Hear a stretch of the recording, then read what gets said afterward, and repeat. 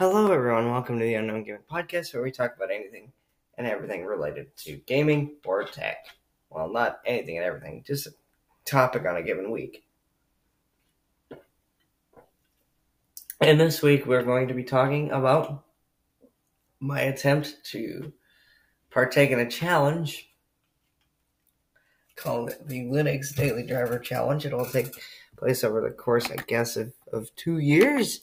And that's going to be interesting because the whole purpose of this challenge is to stop distro hopping. And for people that want to know what distro hopping is going from one Linux distribution, such as Ubuntu, to another, like either another Debian base or an Ubuntu base. It would be switching different flavors of Linux. So my original distribution that I wanted to use was Fedora. I wanted to have a fresh start OS,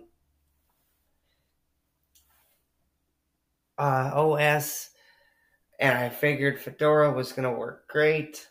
And man, did I have some problems out of the gate. Nothing like big, it's just stuff I didn't know how to fix or what was causing the problem with the particular application. In this case, Steam. I downloaded it from the GNOME Software Center, and it broke. That was, of course, after doing the upgrade process, which that could have been the issue. I don't know. So I said, I'm going with something that I'm familiar with, something that I have used before, just to kind of stick with for 2 years. So I went with Linux Mint. I did not do LMDE, even though that was my original goal. And I ended up going with Linux Mint, the Ubuntu spin, just because that's the one I allegedly clicked on. I thought I looked up Linux or Mint Debian, and it sent me to Linux Mint. I must have just clicked thinking that I clicked LMDE, but I'm using Linux Mint for the next 2 years, which also got me kind of thinking about all the projects I could do over the next 2 years. One of them being a graphical task manager. For those that are unaware of my background, I have a degree in programming, which, boy, do I miss it. I'm looking for an excuse to use my programming knowledge, besides making basic applications that don't have any server connections, database connections, or anything like that. I kind of want to dig into my old books once again and see if I could make something out of those. I still have my old college books for reference material, because if you need a refresher on something, you could look it up or use reading material that you already have. We followed Maroc in college, where I went to school. We followed Maroc, and like his books, which are really, really good. Excuse me, I'm still coming over a cold. Or battling a cold, so I do apologize for randomly coughing.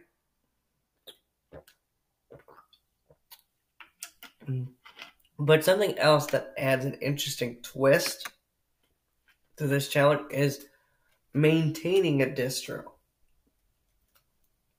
which is going to be a fun task. That's something I'm not sure 100% if I have done. I've just run simple updates, and nothing ever seemed to break. So that'll be a fun little experiment. Also, on top of that, I get to work with RPG Maker MV more. More on that in a little bit. But speaking of fun little experiments, I got Unreal Engine running on Linux completely today, so that's a good thing. I needed to update my drivers before I even attempted to open the program because it will yell at you to do so.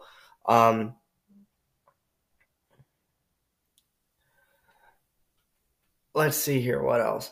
I got Visual Studio Code installed. I think I did that in Discord yesterday. Steam is installed. I was actually going to stream today at some point, probably within the next hour, so that I have enough time to get a couple hours stream in. And I actually got to experiment a little bit with like appearances. One thing I like about Linux Mint, and I'm going to probably cut this segment here, just so I can go into a little bit more of a structured episode. But in the next segment, we will talk about why I chose Linux Mint a little more in depth. Outside of my programming experience with Linux Mint, why did I choose it? Well, to be completely frank with you, it wasn't really my first choice. My first choice was Peppermint, then Fedora, then Mint. But I do enjoy like Mint and Peppermint in the same aspect of they're easy to use. You can learn a lot very quickly, and I don't know. It seems like it's the most user friendly, and it's not overloaded with. It's not forcing you to use snaps, and it's not forcing you to use flat packages. It's, it's almost perfect, I think, for me to do this. That, and I just always say it's one of the first ones that I actually ended up using for programming, so I know what tools it's got. It comes preloaded with a bunch of software. So if you needed a video player, you've got VLC. You've got a bunch of stuff pre-built in. You've got an update manager if you don't want to use the terminal. But I have opted to using the terminal in order to update the system and run the system upgrades when the time comes. And it's always something that I've enjoyed using. Whereas with like Peppermint, I've always had a soft spot for it. I've always liked the look and feel of the operating system. And well, Mint's Cinnamon Edition, I believe this is Cinnamon, is very similar in the look and feel. I do enjoy like how Mint is set up. And it seems like it's very beginner friendly. It does remind me of Windows a lot. I might change my date and time settings out of the military zone. Military time, not military zone, military time. Just because, I don't know. So, yeah, Proton 8 has come out recently, I guess. So, for people that are wondering, I'm literally downloading games that I would like to stream coming up. So like Castlevania Advanced Collection, the Anniversary Collection. But again, going back to why I chose Mint, I know what tools are on here for compilers and stuff like that. I know that there's a lot of software. You have a bunch of software. You have, a scanner, a drawing app. You have a bunch of, it comes prepackaged with LibreOffice, VLC and Rhythmbox, and basically whatever you think you might need, it's got it. It's very customizable, but it's not overblown, or not overblown, but it's not overloaded like KDE, where you can customize every detail. Mint goes, here's some customization options. Here's what they'll look like. Try it out and see which one you like the best. You can't customize everything, but you can customize the basic look and feel of your desktop environment. much like any other distro, but it comes with, you can choose a color, like a specific color for your dark theme. And you can, it's hard for me to explain because I really haven't used Mint in quite some time. I've usually been using like Debian or Arch or something like that, but I really didn't want to use Arch for 2 years. As much as I enjoyed Arch, I couldn't. Not for development purposes. Looks like Castlevania Advanced Collection is ready to be played. Should I try it live on the podcast? We're going to try it live on the podcast, see if it works. And my hopes aren't up. So, right now it says it's running, so I wonder. One thing I've learned when testing out the Advanced Collection and the Anniversary Collection, if one works, they'll probably both work. Oh, it works! Okay, sweet. Perfect. And then let's get Anniversary Collection installed, because I do need to play that game again.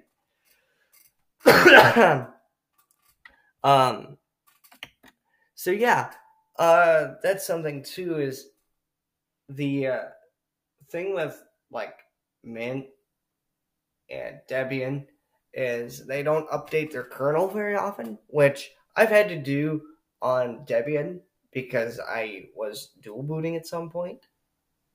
Oh, I should probably save this for another section. But I actually want to go into my original plan for this challenge, like when I sat and thought about it, but I'll detail what went wrong when transitioning to Mint in the very next section.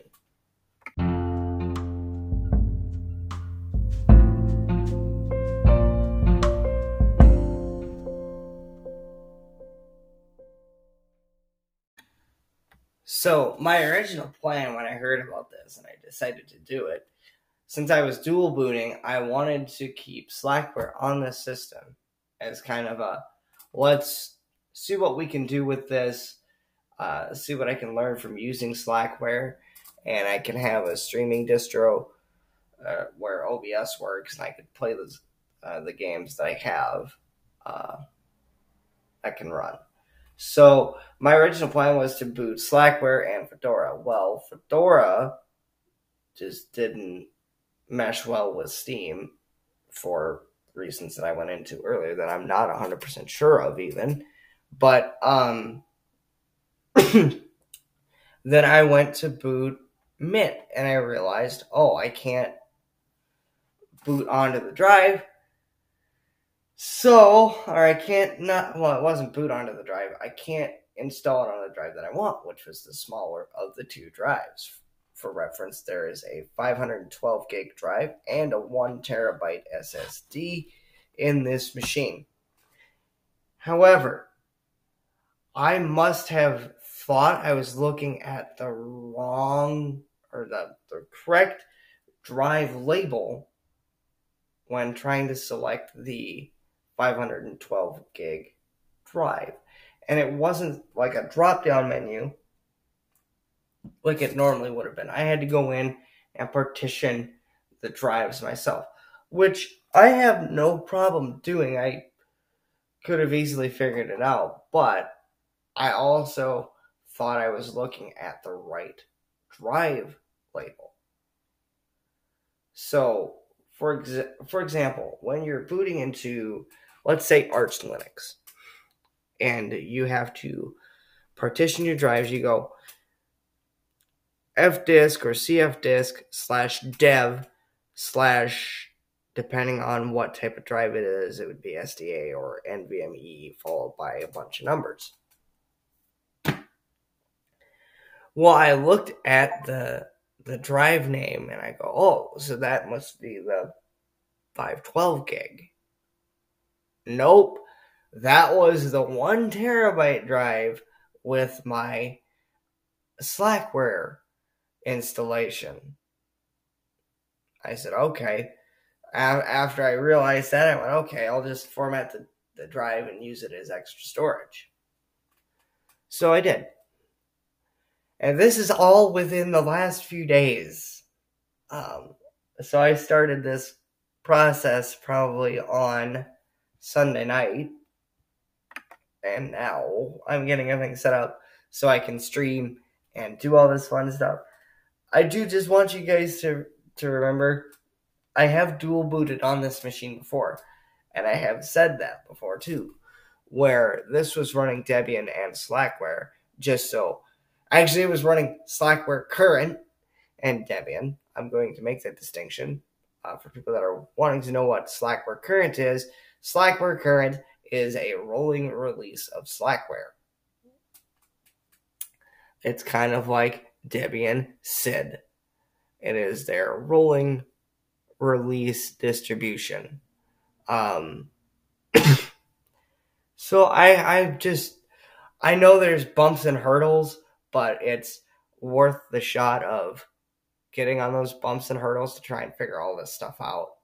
I got this.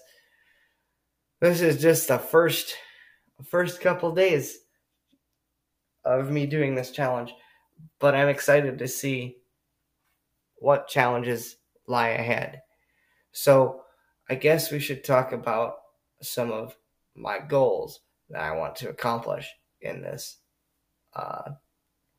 challenge, and we'll be right back and do that.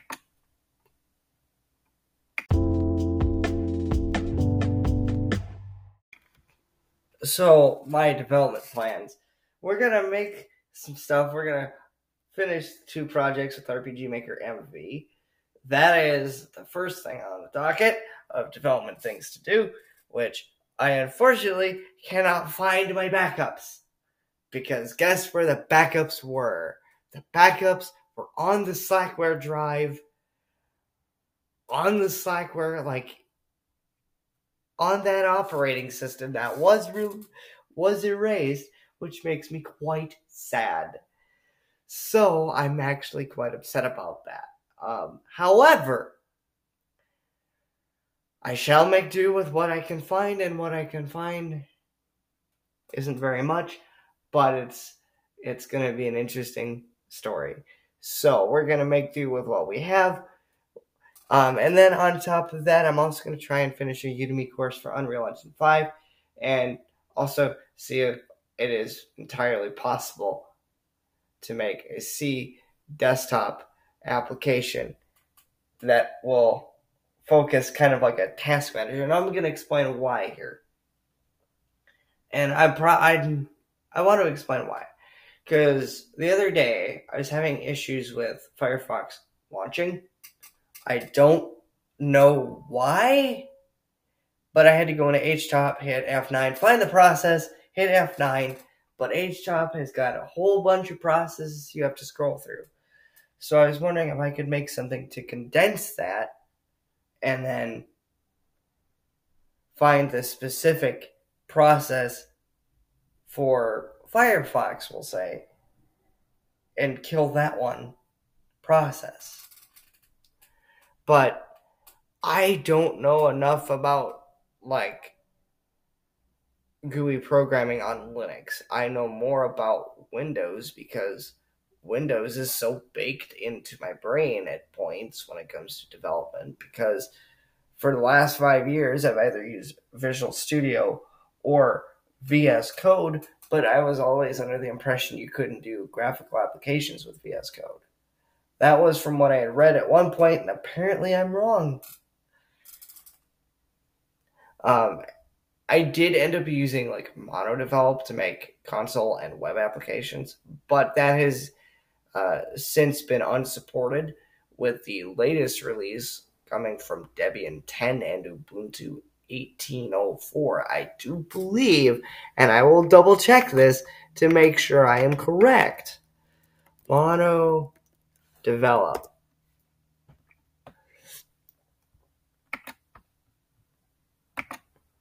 Ubuntu 18.04 is the last stable release.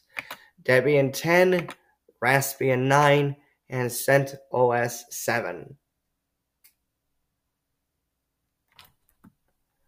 are the last releases of MonoDevelop as an IDE, but there are other options like Visual Studio Code. There's some JetBrains applications you can use out there that are paid.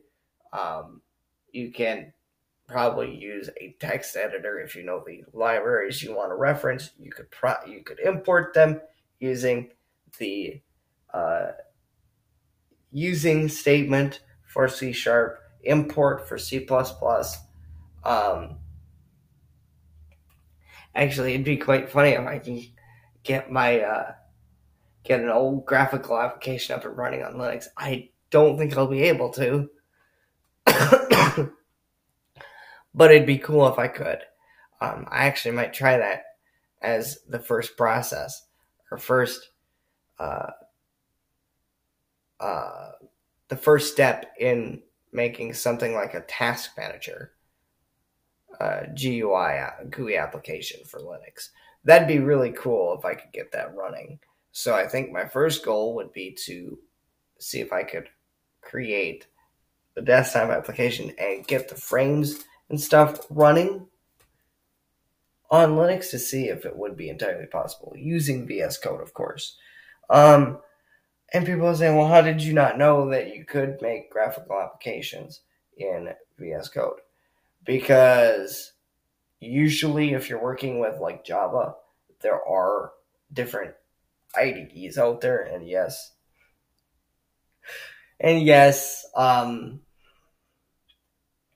I could name a few. NetBeans, Eclipse, well, those are the two that I've used. There's a couple more. Spring Boot, I think, has its own. JetBrains probably has one. VS Code has Java support, and we would usually do that for